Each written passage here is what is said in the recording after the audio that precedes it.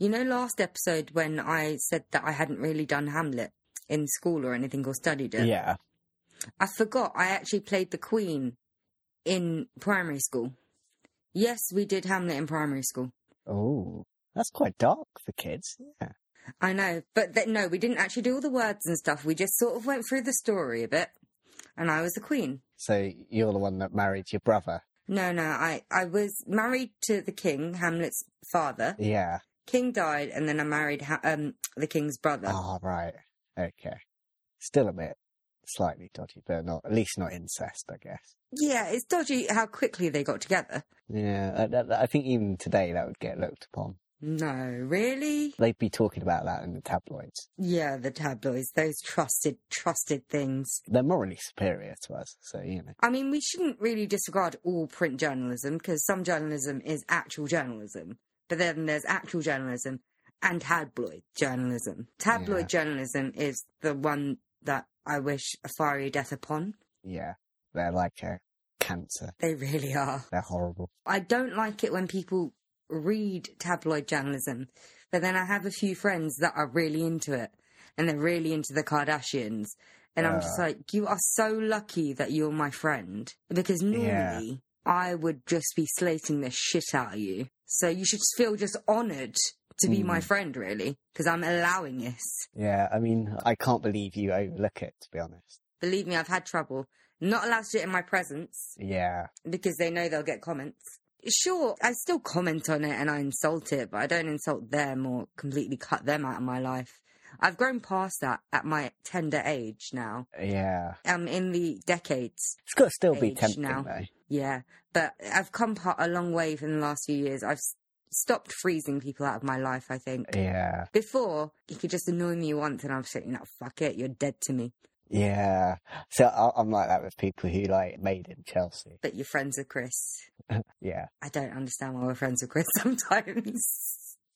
And he wasn't even the one that I was talking about. He's far too cheerful, I think, for us too. Yeah, I know, right? But I think that would be handy in this podcast if he ever decided to show up. He's always standing us up. Yeah, I don't think it's more a question of why are we friends with him. It's more... Why is he friends with us? I think that's the question we've got to be asking us. I don't know.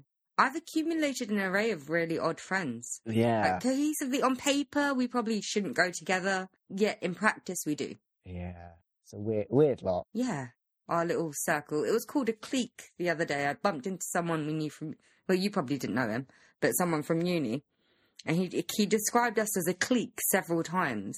Ooh. And clique is bad, isn't it? It can have bad connotations, but it's not necessarily bad in itself. Some people do use it to kind of mean bad things. Mm.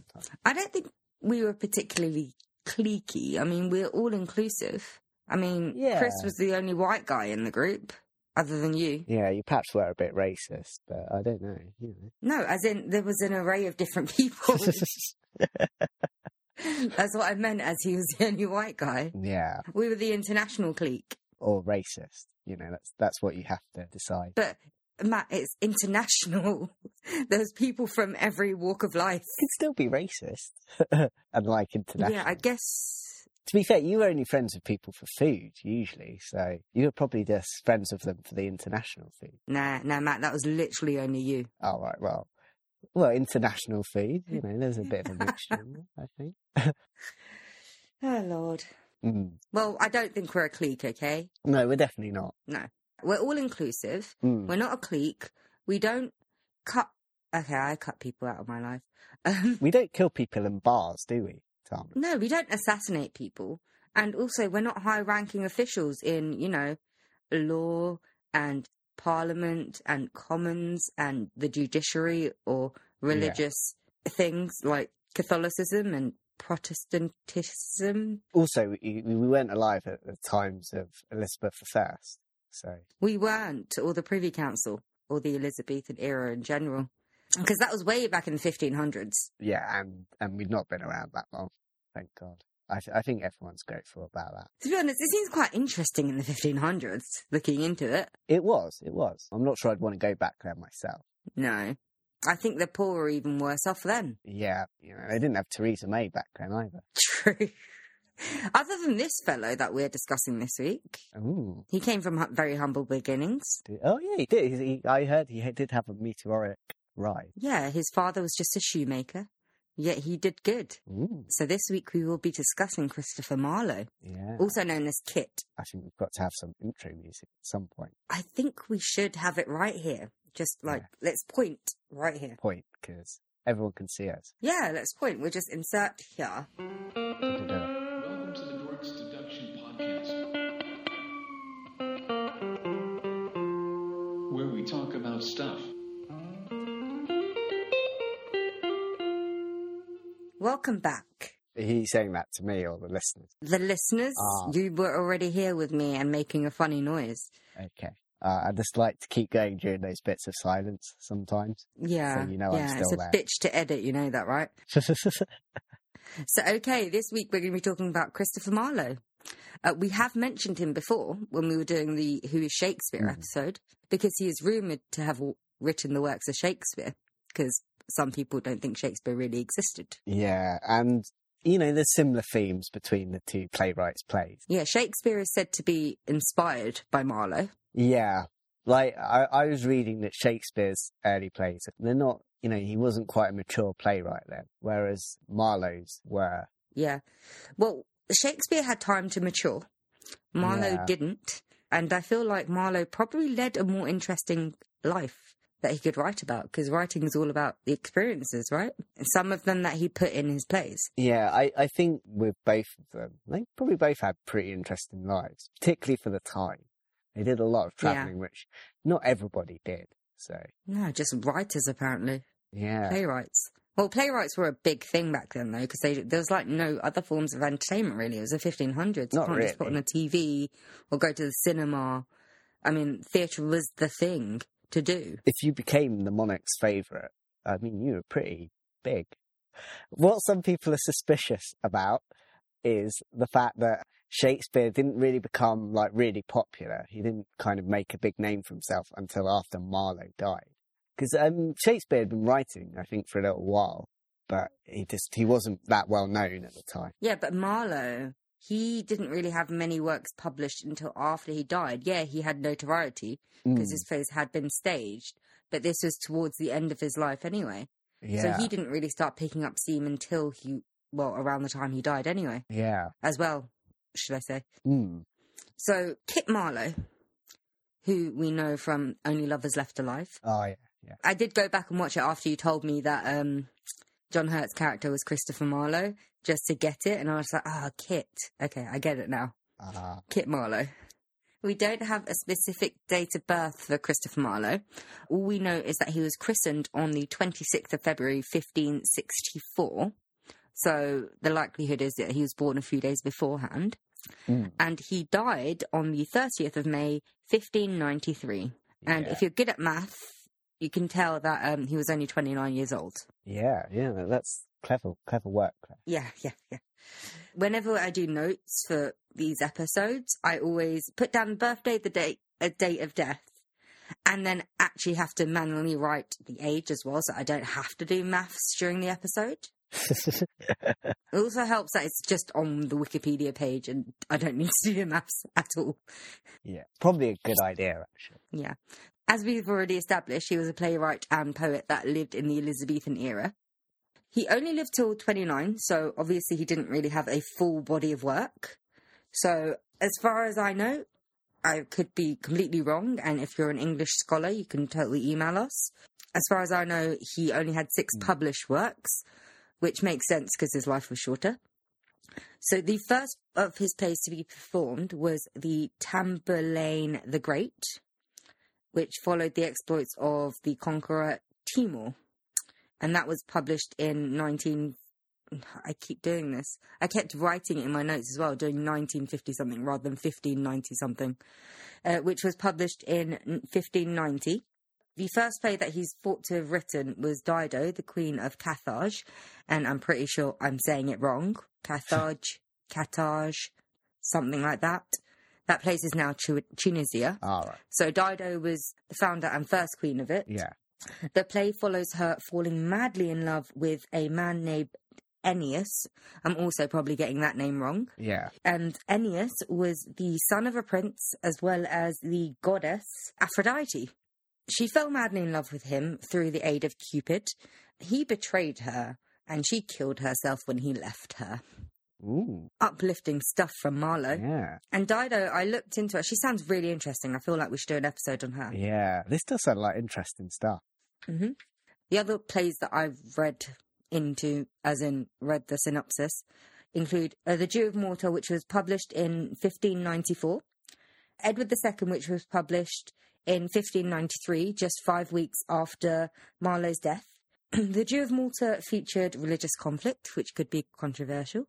Edward II featured homosexuality, which at the time was pretty hard-hitting stuff. Yeah. Another one of his titles was The Massacre at Paris, or of Paris. I can't read my writing. One of them. I'm not quite sure when it was published. I've got one date, 1953, but I don't know if that's the published date or the date of the first performance.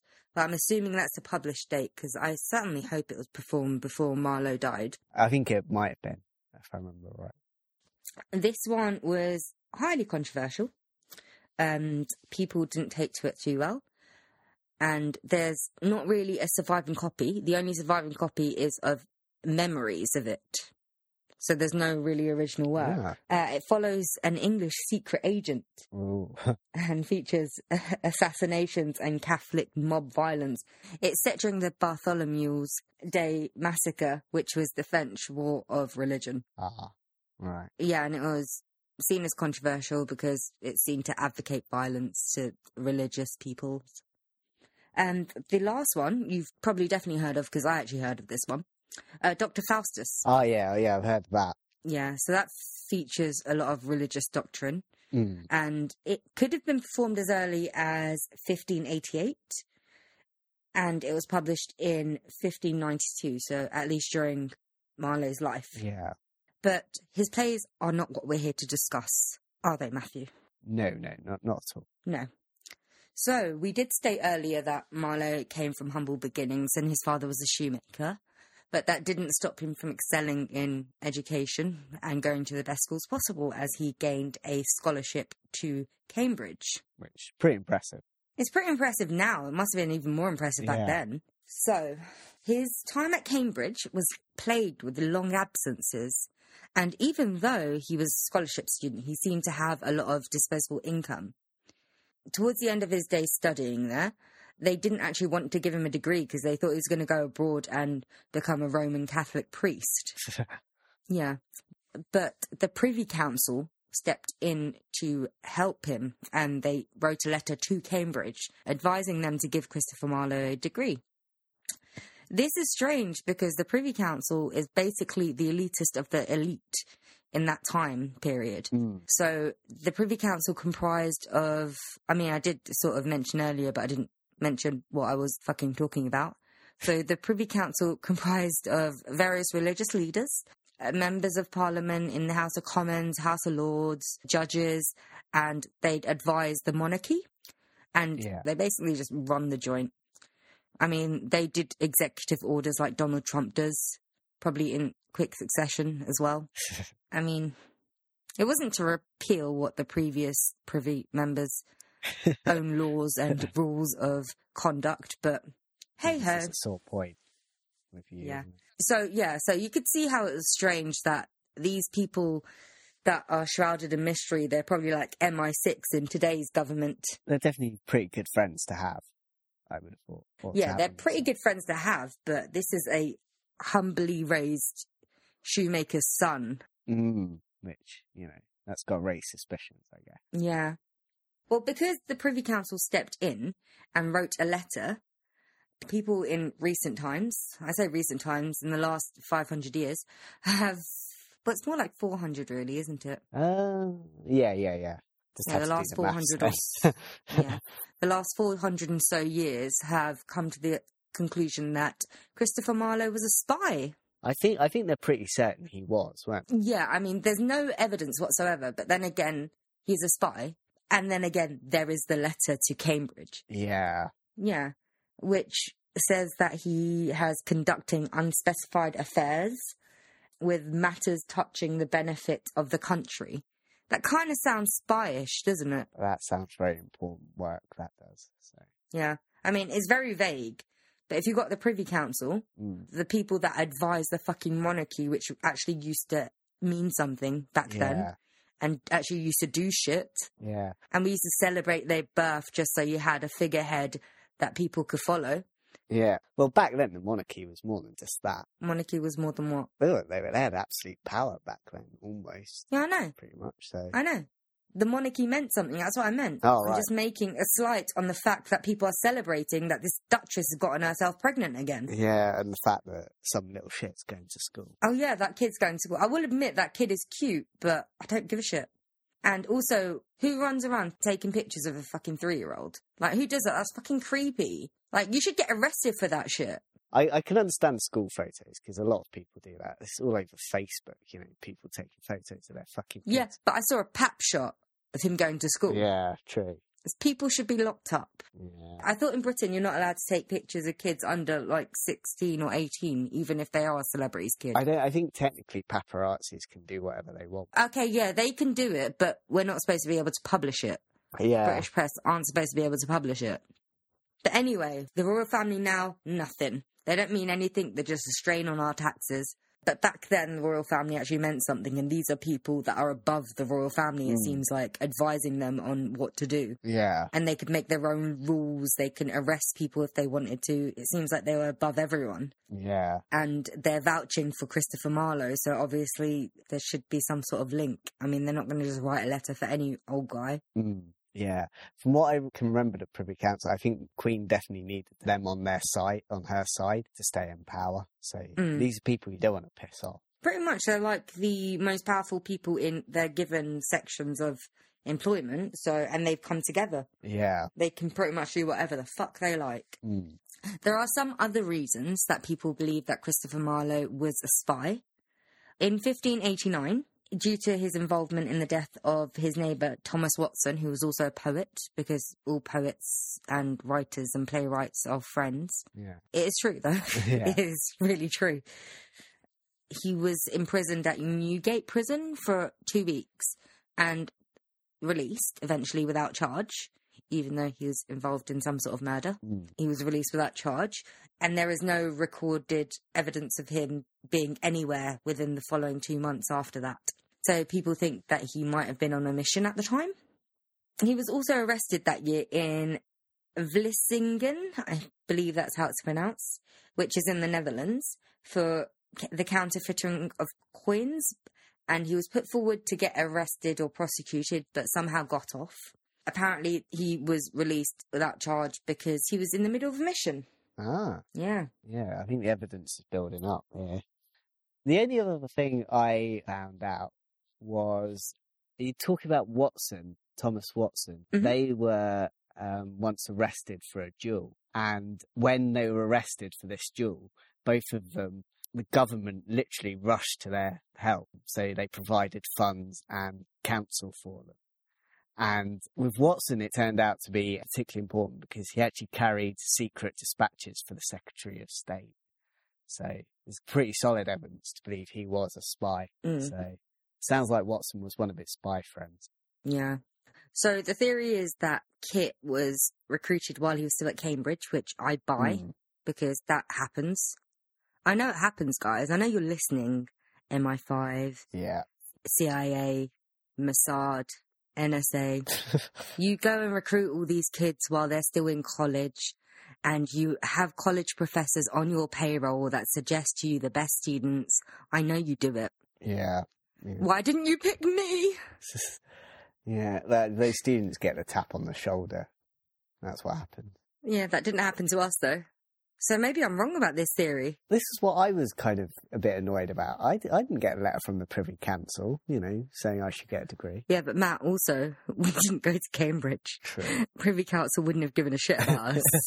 Oh, come on, let's not do down Kingston. To be fair, shouldn't the secret services of the world want people in the low end as well as the high end? I think they sometimes do go for those kind of people. But you have to be kind of remarkable. Yeah. And if you're kind of remarkable, would you be in the low-end schools? Yeah, I get the point. It's going to be quite clever people. They're not always going to be posh. True. My brother did well in college, so he's going to a good uni, so maybe he'll get recruited. Maybe. Do you have to necessarily be intelligent, though? No, you just have to be good at something. Yeah, I think you've got to physically be quite, Well, not necessarily. They might need people that are good at computers. They might need people that are just good at languages. Spying isn't all about action. There's so many different things to do when you're a spy. Yeah. I mean, yeah, but they probably prefer an all-rounder, but that's not going to happen a lot of the time. No. So the theory is that he was recruited by the Privy Council at Cambridge. So, we will get on to his demise, which is what the episode is kind of about. So, after the French War of Religion, there were plenty of refugees flying about from France and the Netherlands and places in Europe, primarily Protestants, and a lot of them had settled in the UK. In May 1593, a large number of them started receiving threatening letters that were written in iambic pentameter. Ooh. So iambic pentameter is a style of writing which is frequently used by Christopher Marlowe. Yeah, I think I've heard of it, but I don't know what it actually is. I think it's something to do with the beat. Yeah. I do remember someone telling me what it was about, but I wasn't really listening, I don't think. It's not necessarily rhyming, I think it's just the beat of a sentence, I believe. But I'm not 100% sure because it's been a while since I did English. So I currently only know the basics, and to be honest, I never really liked poetry writing all that much. We like the beats though, don't we? Yeah, we like the beats. I mean, I know it's surprising that I don't like poetry writing that much because I'm such a good songstress that Matt knows about. Oh, yeah. You've listened to my songs. Yeah. Yeah. Well, song. Yeah. And I've actually written some poems, actually. Maybe I'm a poet. I would definitely say you're unique. I have a unique outlook in poetry. I don't deal with, like, the pastiche or... I don't know why I said pastiche. It's just a fancy word. It doesn't mean anything in the context that I'm saying it in. But it's a fancy word. Yeah, it's nice to use it every now and then. Yeah. I don't care about all these flowery imagery or pathetic fallacy or metaphors about vaginas and things. No, I'm straight to the fucking point. I make it rhyme. Yeah. Sometimes the sentence structure isn't great because, like, one sentence is about 6 syllables long and the next sentence about 12 syllables long. But it works. Yeah, it works. For who the audience is intended to be. Yeah. Which is our clique, Matt. Oh yeah, our terrible clique. Yeah. So these letters were written in iambic pentameter, and following this, the Privy Council ordered the arrest of any of those involved. Initially, Thomas Kidd, who is also a playwright and contemporary/colleague of Kit Marlowe, was arrested, and writings were found similar to that of the tone of the letters, and Kidd claimed that it was actually Christopher Marlowe's writings. Yeah, I know, right? He accused... this was done through letters, and he accused Marlowe of being cruel and blasphemous. Following that, a warrant for Marlowe's arrest was issued on the 18th of May, 1593. He actually handed himself in a couple of days later, on the 20th of May. But they told him to piss off because they were busy. Pretty much. That's how it went down. They probably didn't use those words. Yeah. But that's how it went down. 10 days later, on the 30th of May, Marlowe died. And people believed, initially as well as centuries afterwards, that he was stabbed to death in a drunken brawl. In 1925, an inquest into his death, which happened a few days later, on the 1st of June 1593, was uncovered by Leslie Hodson. And that inquest said that he was stabbed above the right eye and he died instantly. He was stabbed by Ingram Fraser, I believe that's how it's pronounced, or Fraser? I don't actually know. I think Fraser, there's probably, could be either. No, Fraser, wouldn't there be like a T or somewhere in there? Maybe. It does, Fraser sounds a bit German, I think. Yeah. We'll call him Fraser. Yeah, so Fraser killed him in self-defense because Marlowe had actually tried to stab him in the head with a dagger. And this was said to be a disagreement about finances. I heard it was a disagreement over the tab at this bar. Is that not finances? Kind of. It's money. Finances sounds a bit more serious. Okay, then. It's about a tab at a bar. I just didn't want to rip everything off Wikipedia, so I reworded shit. You were pedantic about the spiders. I'm going to be pedantic about this. Go away, they don't know what we're talking about with the spiders. Yeah, well, that's just for you. Like I said before, this only came to light in 1925. Hodgson actually agrees with the account in the inquest, but he did say that there is a possibility it could be untrue. People since have argued against it because of the reliability of the witnesses at the time, which were friends with Christopher Marlowe, but they included people like con men. Right. Yeah, as you said, there's reason to not believe these witnesses because they were quite a dodgy set of people. Technically, the story was that it was in some kind of bar, in some kind of like public house kind of thing. Yeah, and it turns out it was in a widow's house. It's a safe space for spies as well, it turned out. So it's a safe house, basically. Yeah, and one of the people involved, it was either Freitzer or Poli. I think it was Poli. Oh yeah, there was quite a few people at this point in time that I should have mentioned before. There was quite a few people at this gathering. Yeah, he was known to be a proven liar. What also caught suspicion is the fact that Freitzer, he was pardoned remarkably quickly. I think he was pardoned within something like 28 days of having just killed, Christopher Marlowe, which at the time was quite quick. No, not really, because we've done cases like this before, and like stuff goes from trial to execution within like a couple of 28 days. He got a royal pardon within 28 days. That doesn't royal pardon. Okay. So, and also the autopsy or whatever it was. No, inquest. Inquest.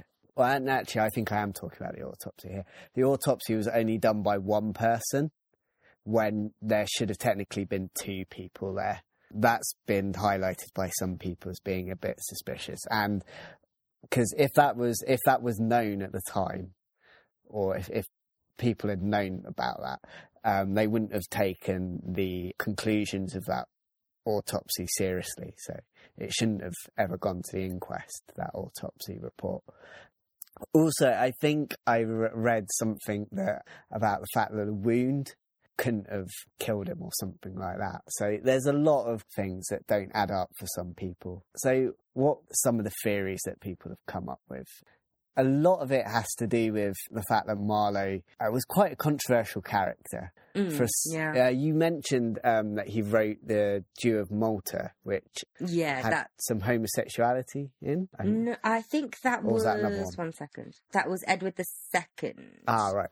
I think The Jew of Malta featured anti-Semitism. Yeah, there was rumours that Marlowe himself was a homosexual as well, so that would have been pretty controversial. He didn't marry at all. Yeah. He was just, in general, known as quite a controversial character.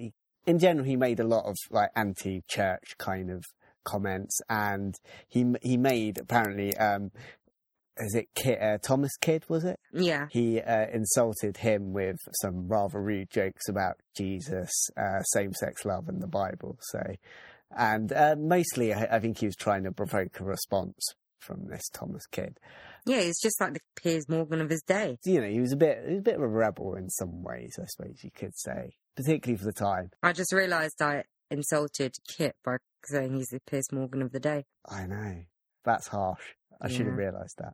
This became particularly dangerous because in 1593, the year he died, heresy kind of became akin to treason. So. Oh, yeah, I forgot to mention there were heretic writings that were found in Kidd's belongings that he stated were Marlowe's. Yeah. It seems like this kid kind of betrayed him a little bit, I think. Well, if you were going to be arrested for something someone else did, and that someone else isn't even a friend of yours, he's someone that you don't like, he's just someone that you work with, wouldn't you sing like a canary? Yeah, and it's quite easy to pin it on Marlowe, because he probably did say half of this stuff anyway, so... Yeah. And spies would literally be trying to incriminate a lot of people and try and prove that these people were atheists and stuff like that, and you'd be rewarded quite well for doing so. So there's quite a lot to gain by trying to get Marlowe out the way. That sets the scene for a lot of this. A lot of people believe that this is related to how he died, and there's possibly like some evidence to believe this. One possible theory I've heard, but I don't think is taken too seriously by historians, is that it was actually a guy you might have heard of, Walter Raleigh. I know you're meant to say it a certain way, but I think it's Raleigh. Yeah, there's a big debate about how you pronounce it, though. But basically, they wanted Marlowe to testify against Sir Walter Raleigh. Oh, Raleigh. Walter Raleigh. No, it's not how you pronounce it. It's Raleigh, I think is how they pronounce it. Wait, it's R-A and then Lee. Yeah, there's a weird debate about, because there's a bike company that's got a similar name, and it's not how you pronounce the bike company. I'm saying it's Raleigh because that's how it's spelt. No, it's Raleigh. Okay, now then there should be a W in there. Yeah. So the assumption is that Marlowe was unwilling to comply, and basically he was throttled to death on the spot. Throttled? Where'd the stab wound come from then? Yeah, that's why I think historians debate it a little bit. There's no real evidence that there was ever a plot against Raleigh, so he might have been stabbed because he wouldn't testify against Raleigh, but there's not a lot of evidence for it. Although it could have happened because that was the kind of time that they were in. So anyone who was perhaps had a bit of power, which Sir Walter Raleigh did, then, there would be people trying to go against him. While historians don't really see any evidence for it, it might be true. At this time in particular, Marlowe's theatre career or his playwright career was starting to go a little bit downwards slightly because of the plague had closed a lot of theatres. He couldn't get much money for his plays. The Secret Service, which employed him, had recently lost a regular budget, so he wasn't getting much money from that either. So at this point in time, he's quite desperate for money. This comes to a possible theory that, together with the fact that, he didn't have much money and that he was possibly going to be in trouble about his heretical kind of statements, that he tried to fake his death. This is quite a popular theory because of their connection to Shakespeare, because their belief is that he faked his death and then carried on writing plays as Shakespeare. I think that's a theory that's more revolved around the Shakespeare, because they just want another theory in there. And it's just the most easiest one because they were so similar. So I don't think that was probably an initial theory. I think that's probably just come over time because of the Shakespeare theory. Yeah. They just needed a way of Marlowe to have been able to write Shakespeare's works. Yeah. On this whole Shakespeare point, there's not a lot of actual evidence that they are the same writer. But whether he faked his death or not, it is quite possible, and there's one historian I think said somewhere it would have been quite easy to do, because this is a time before photos and stuff like that, and before passports. Yeah, you could just walk off into the ether and then just be a new person. Yeah, it's not totally impossible for him to do.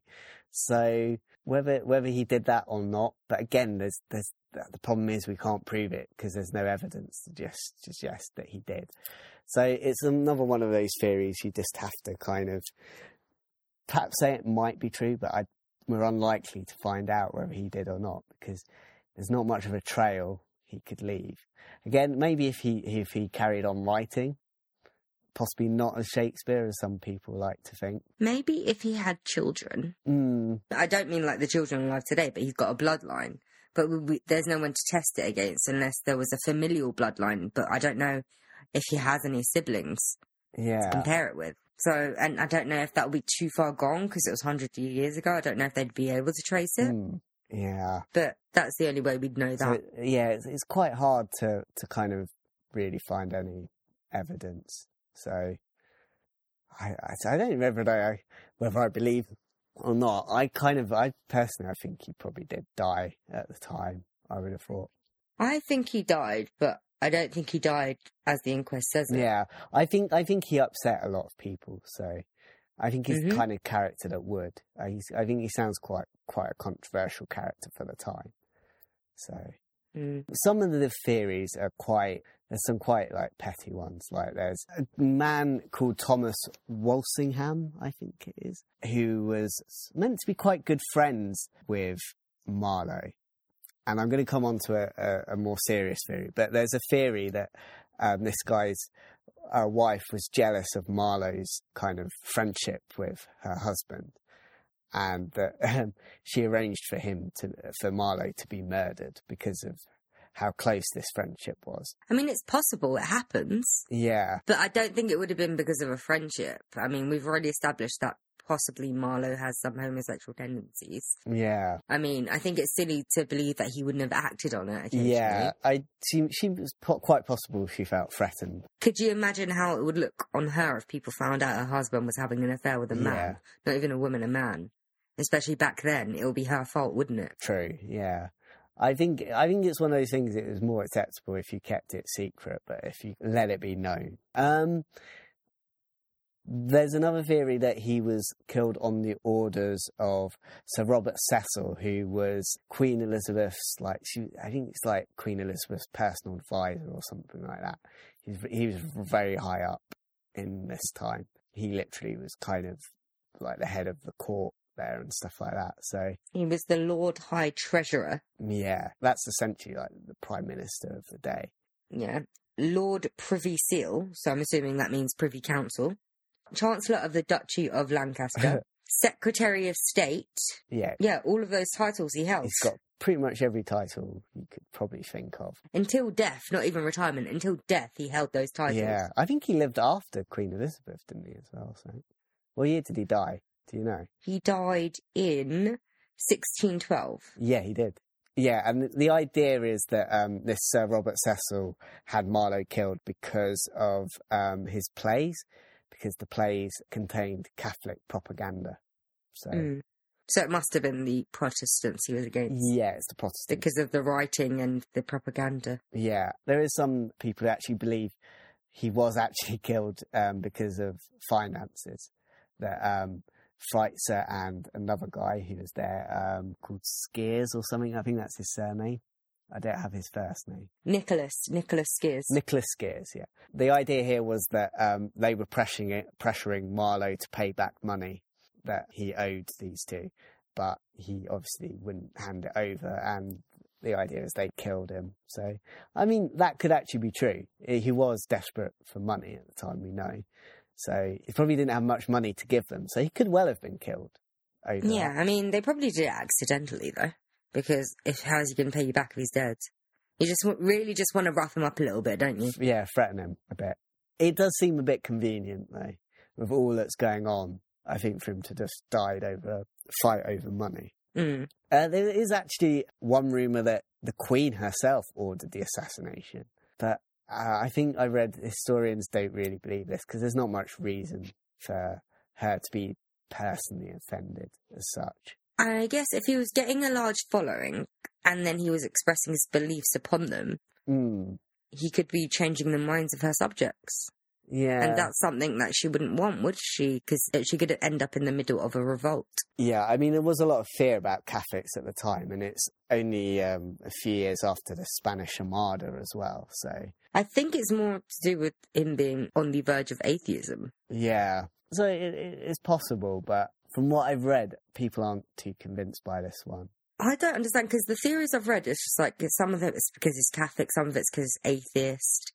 Do we know what religion he actually was? I think he was just a bit of a provocateur, so I think he kind of just would go with whatever pissed people off at the time, I think. Maybe. There's another theory that Freitzer murdered Marlowe because, once again, the close relationship that Marlowe had with Thomas Walsingham. That's another theory, and that's all about jealousy again. And there's a particular worry that Marlowe's behaviour might have an effect on Walsingham's reputation. So, you know, with Marlowe being quite a controversial character, this could get Walsingham into trouble. But the theory with Walsingham is that, because basically Walsingham was said to be quite a good friend of Walsingham's, but there's perhaps some evidence to believe that their friendship was getting a little bit strained at the times. So Thomas Walsingham was a patron of Marlowe's. So I forget what patron means exactly in this circumstance. Whether he funded some of the stuff, I think is what they mean. Or supporter of it, some way aiding it. Yeah. Now Marlowe knew Walsingham as quite a kind of he was quite a cultivated man, and he was, a very keen Latinist, so he was quite high up. And he was married to Lady Audrey, who was quite close to the royal family, I think, because she received royal gifts. So maybe her and Queen Elizabeth were in it together. Possibly. And again, here there's the connection with Freitzer, who would have likely benefited financially from the death of Marlowe. And there is actually, there's another theory here as well, which involves Walsingham. When Queen Elizabeth was going to die, he was going to succeed. So King James, who would the first of England, but the sixth of Scotland at the time, was one of those people who wanted to succeed Queen Elizabeth. So, that's a bit confusing. So King James, he actually succeeded Queen Elizabeth after she died? Yeah. At this time, there was a bit of a fight over who was going to succeed her, because she hadn't married, she didn't have any children, so there was a big kind of thing about, well, who's going to succeed her. And there was a bit of a fear that King James might even try, because Queen Elizabeth was getting on by this stage, so there was a bit of a worry that King James would possibly try and take the throne by force. And there's a theory that he may have possibly been connected to Marlowe's death, but I'm not quite sure how, though. But there is evidence to suggest this to some historians, because of a Jacobean indenture, which I've got no clue what actually that is. The Jacobites, weren't they the people that wanted Scottish independence from the British? What an indenture is. I'm assuming it's got something to do with the Jacobites. It's a legal agreement, a contract or a document. Okay, so it had nothing to do with the Jacobites then? Well, it would have been a Jacobean legal agreement. Okay. Or document. So it's a document by some Jacobites. Okay then.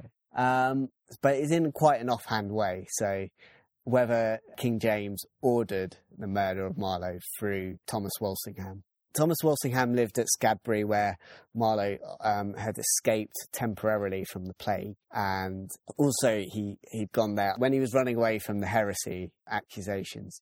The problem with this was that eventually Marlowe was perhaps getting a bit of a burden on Walsingham. So, he was, not only was he funding this guy was then also carrying on his heretical kind of statements. And this could have possibly harmed Walsingham. He might have lost lucrative court favours, could have even lost his house and his estate. The Queen could have taken that off him. So it could have really been very dangerous for Walsingham to have been associated with Marlowe for much longer. And there's a very strong theory that Walsingham eventually just got fed up of Marlowe and betrayed him. And I think the idea is that the Queen wanted Walsingham to kind of testify against Marlowe at some point. And the Queen was never sure of Walsingham, because while he seemed loyal to her, he was also someone who was scheming for James VI to succeed her. So yeah, basically, I think that's the idea. Again, Robert Poley, he was associated with Walsingham as well. And he was quite a famous liar, because he was one of the people that the testimony was from. Yeah, he was one of the con men, wasn't he? Well, he was the con man of the bunch. Yeah, you say this should never have been believed at all, so, in a way, because this guy's a bit of a wrong-un, as they would say. It's a proper wrong-un. Yeah. Because he was a double agent as well for the government. So how can you trust a double agent? Yeah. There's also perhaps, I think, an idea that Marlowe's, career as a spy might have been getting a bit dangerous as well for Walsingham. So basically, the idea is that Walsingham, while he himself might have not actually ordered the murder as such, or not directly maybe, he certainly didn't prevent it, and he basically let his servants kill Marlowe, is the idea, because Freitzer and Nicholas Skeers were, I know Freitzer was a servant of Walsingham. Whether Skeers was or not, I don't know. No, Skeers was a government agent. Oh, and he was the one that was con man, sorry. Yeah. And he was government informer, also known as a professional deceiver. Yeah, because that's what's interesting, is that basically all of these people were present at Marlowe's death were either spies or servants of Walsingham. So some people have kind of got the idea that it's a strong possibility that Walsingham was maybe involved in some form.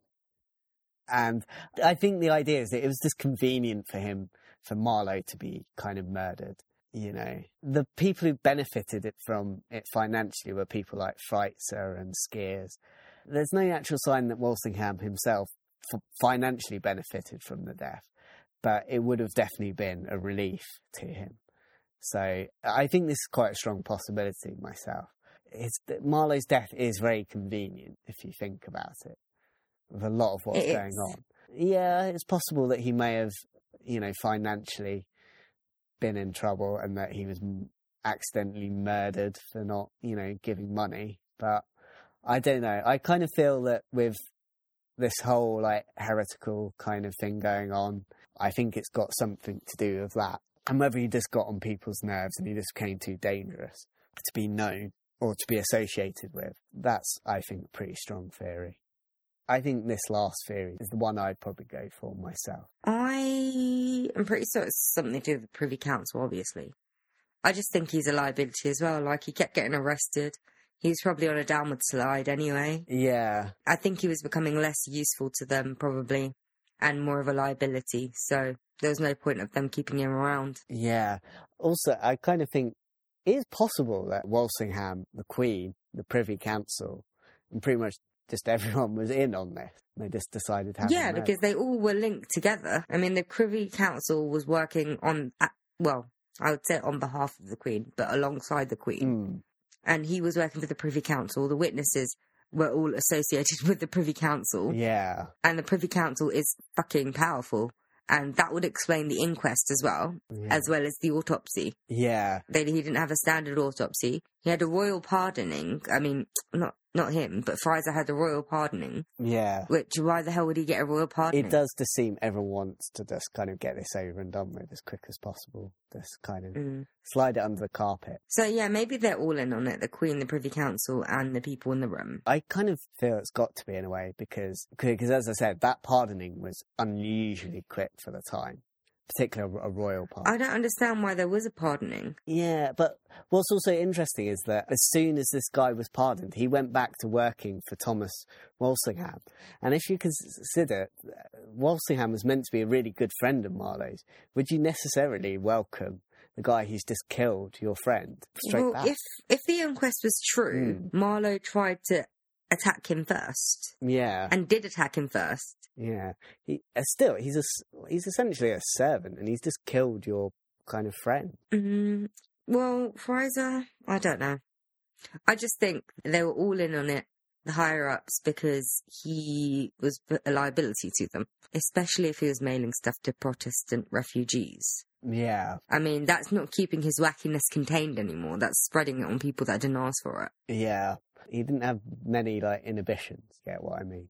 I think he thrived on the controversy a lot. I think that he just overstretched that a bit. He liked being controversial. Yeah, maybe. Didn't realise, actually, this is going to get me killed one day. Exactly. It's quite a conservative era. Yeah. And he was very forward-thinking with his work. And his work was gaining traction as he was dying. Yeah. So if they'd let him live any longer, it could have gotten more outrageous. And they want to keep people in line. Yeah, because I was reading stuff about him, being a street fighter. He sounds like he thrives on danger a little bit. So yeah, that's probably why he loved being a spy. Yeah. That's probably why he signed up to it. It does sound pretty cool, being a spy. Or the spy life for him. Yeah, the spy life. I wouldn't necessarily mind writing plays and, having duels and... Yeah, you need to learn how to write, Matt. Fuck off. I can write. If you say so. Yeah. I definitely agree there's something fishy. And I certainly don't believe the official account of what happened here. I don't either. It's a bit too tied up with a bow. And to be fair, I don't think a lot of historians do. I think they all think it's a bit dodgy from what I've read. So it's bollocks. Yeah. Yeah, it's a shame that he didn't live longer because he seemed very radical, forward-thinking. I feel like he could have done some work. The only reason Shakespeare is so famous is he did so much work. and his career lasted quite a while. Marlowe could have been on the same level as Shakespeare, I guess, if he was allowed to live. You know what? We could have been, like, celebrating Marlowe these days. Yeah. He could be the famous playwright, and we wouldn't know much about Shakespeare. Yeah, and admittedly, Shakespeare was influenced by Marlowe. Yeah. And that was right at the beginning of Marlowe's career. Could you imagine what it would grow to? That's one of the things that kind of puts me off the idea that Marlowe might have carried on as Shakespeare. Because from what I understand, Marlowe's plays were like a lot more maturer than Shakespeare's at the time. You've got to believe that Marlowe would suddenly just start writing kind of more immaturely as Shakespeare and then suddenly start writing maturer plays again. I don't think that quite worked. Yeah. This episode has made me feel like we should do a Shakespeare follow-up, because I don't think Christopher Marlowe was Shakespeare even more than I didn't think he was before. Yeah. Because now seeing his personality, I don't think he'd hide it. He's very outgoing. I don't think he'd be able to live a cushy life packed up away somewhere. I don't think he'd be able to have faked his death and carry on writing as Shakespeare. I don't know. The thing is, what I read is that he wouldn't have been that famous outside of the educated cities. So like Cambridge and Canterbury and perhaps London. He wouldn't have been awfully well known outside of those places. So it is possible that he could have hidden himself away for a while. Would he have stopped working? I mean, I don't think he would have been Shakespeare. I don't think he wrote Shakespeare's work, but I don't think he would have stopped writing if he faked his death. To be honest, he sounds to me a bit of an exhibitionist. I'm not sure he'd be able to hide away, necessarily. No. He'd come out. He probably might go away for a little while until everything dies down, and then he'd come back saying, haha, fooled you guys. Yeah, because I think some people go on the fact that, because there's a portrait of him, and I think some people think it looks suspiciously like a painting of Shakespeare later on in his life. But I don't know. It's not, like, obviously similar, so I couldn't say whether it is him or not. I'm going to go out on a limb here and say I think all the guys back then looked the same. Yeah. Pretty much. They had the same fashion, they had the same looks. And also, it's a painting, it's not a picture. Some things could be different. Yeah. I did notice that Marlowe, for the age, he looks pretty good looking in it. When you consider a lot of people look pretty ugly in those paintings of the time. Yeah, he does actually look decent. Yeah. We better wrap up soon, I think. We do need to wrap up. Yeah. So, yeah, I think that he was off by the Privy and the Queen. Yeah, I think pretty much everyone was responsible for his death. Even the bloody wife. Yeah. Really? Even Audrey? Possibly. I think maybe Thomas was perhaps a bit reluctant to have him killed, and his wife was perhaps putting pressure on him and stuff like that. You know, think of all this. You know, look at the house and the gifts. Okay, I don't think they're all connected to it, because there's so many theories. I don't think they're all connected to his death. I think it's just the Privy and the Queen and the people around them. Do you know what? I think society was responsible for his death. I think society's responsible for a lot of deaths. Yeah, and I think society should have a good look at itself and think about what it does. Yeah, so I think we can say goodbye because I don't want to talk to you anymore. I've spent too much time with you today. Yeah, exactly. And I'm sick of your face. You're going to make me cry now. I might just go watch the Jews of Malta or something. No, it's the Jew of Malta. Yeah, the Jew. There's only one Jew in Malta. Come on. Apparently, if you talk to Kit Marlowe. Kit is actually a cool name. Yeah, it's not a bad name. Fun fact about Christopher Marlowe. He was recently played by Jamie Bell in a adaptation, well, not an adaptation, a TV show about William Shakespeare called Will on TNT, which has been cancelled. Ooh. I think it was Jamie Bell or one of the other Jamies, but I'm pretty sure it was Jamie Bell. We'll have to find that out. No, it's been cancelled. I can't bother to watch it. I was going to, but... Who cares then? Apparently its reviews are a bit mixed, and now it's been cancelled. I'm just like, well, should I waste my time? Probably not. Yeah. As we established, I don't like historical dramas, so... And also, I actually forgot how depressed I was before we started this episode about Kit only being 29 when he died and having that body of work, and we're almost at that age. He's only a few years older than us. I think it's best not for us to linger on this, Tarman. Yeah, so I'm just going to go and cry myself to sleep. Anyway, so we've got 2 and a bit years to write something. Wait, so 2 and a bit? How old do you think I am? Oh, fuck, you're older than me, aren't you? I'm older than you, am I? Yeah, younger. Yeah, I'm younger than you. I'm 21, remember? Fuck off. Okay, yeah, I forgot you know who I am. Yeah. I just do that with new people. Yeah. If I lie about my age now, it's more believable when I'm 40. We'll have to wait and see. No, if I tell people I'm 21 now and just decide to restart my aging process in about 10 years, it's going to be more believable to people I meet in 11 years. If you say so, Tarmin. Okay, I'm going to go. Okay. So, bye. Bye.